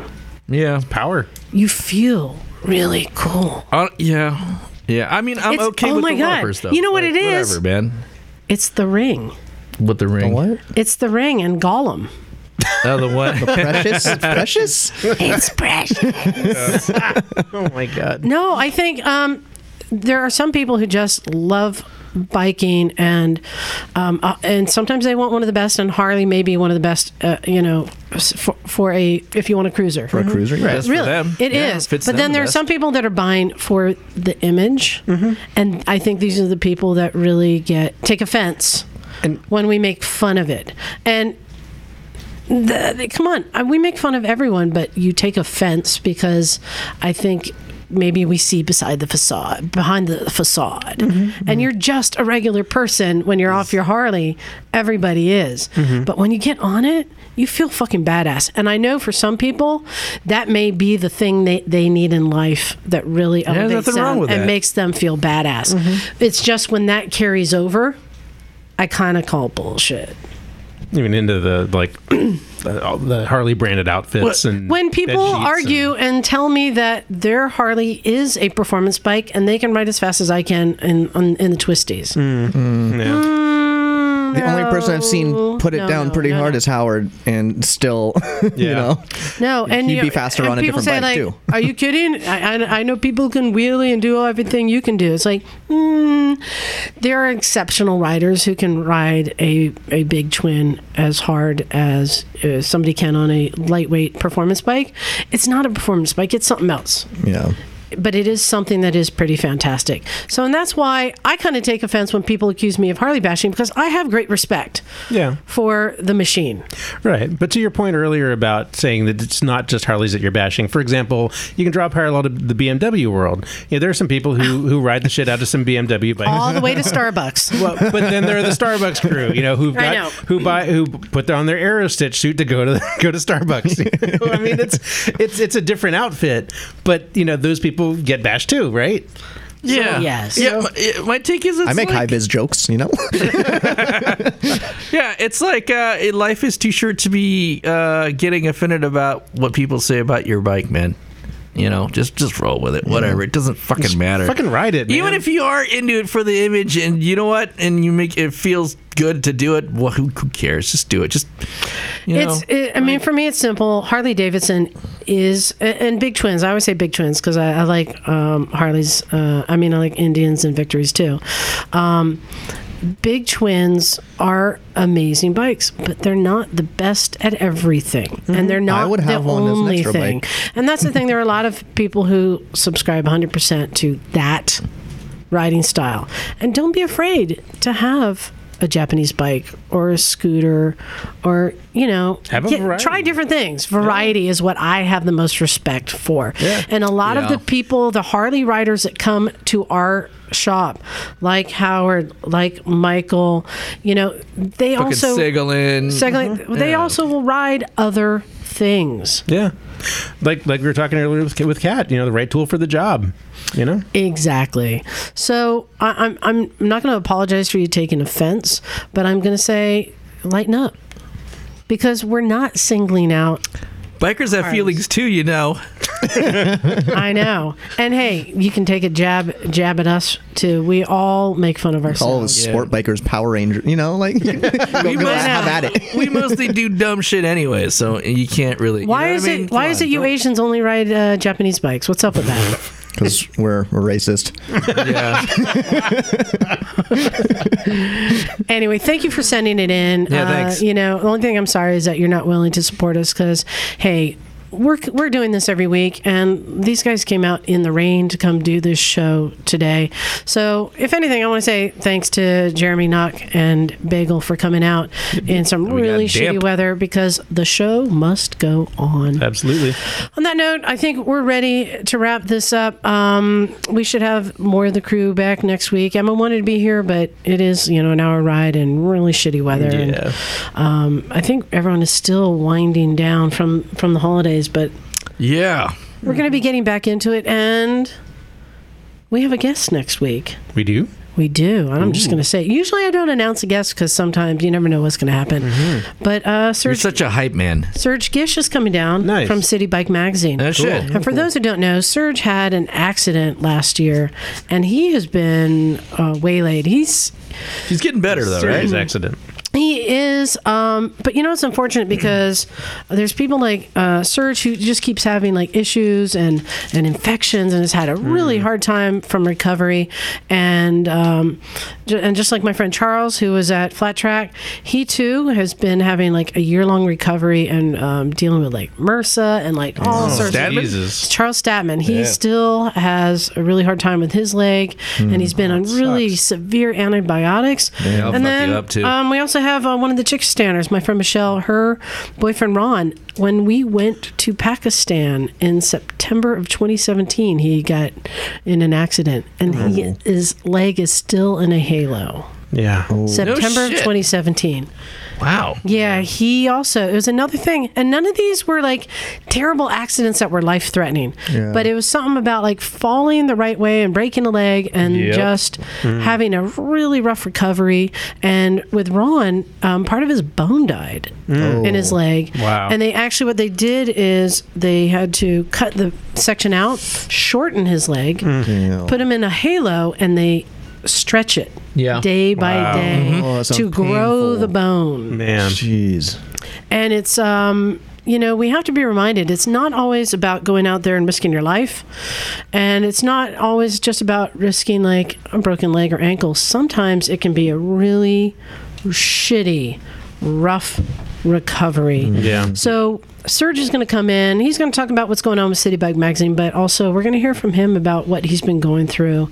And, you know, does that really change somebody from not wanting to get back on a bike? I wonder. Some people it does, some people it won't. You know, depends. It's a hard thing. So Things to consider. yeah, I'm looking forward to talking to him. And even Z, who was with us last week, her leg bends in a new direction now.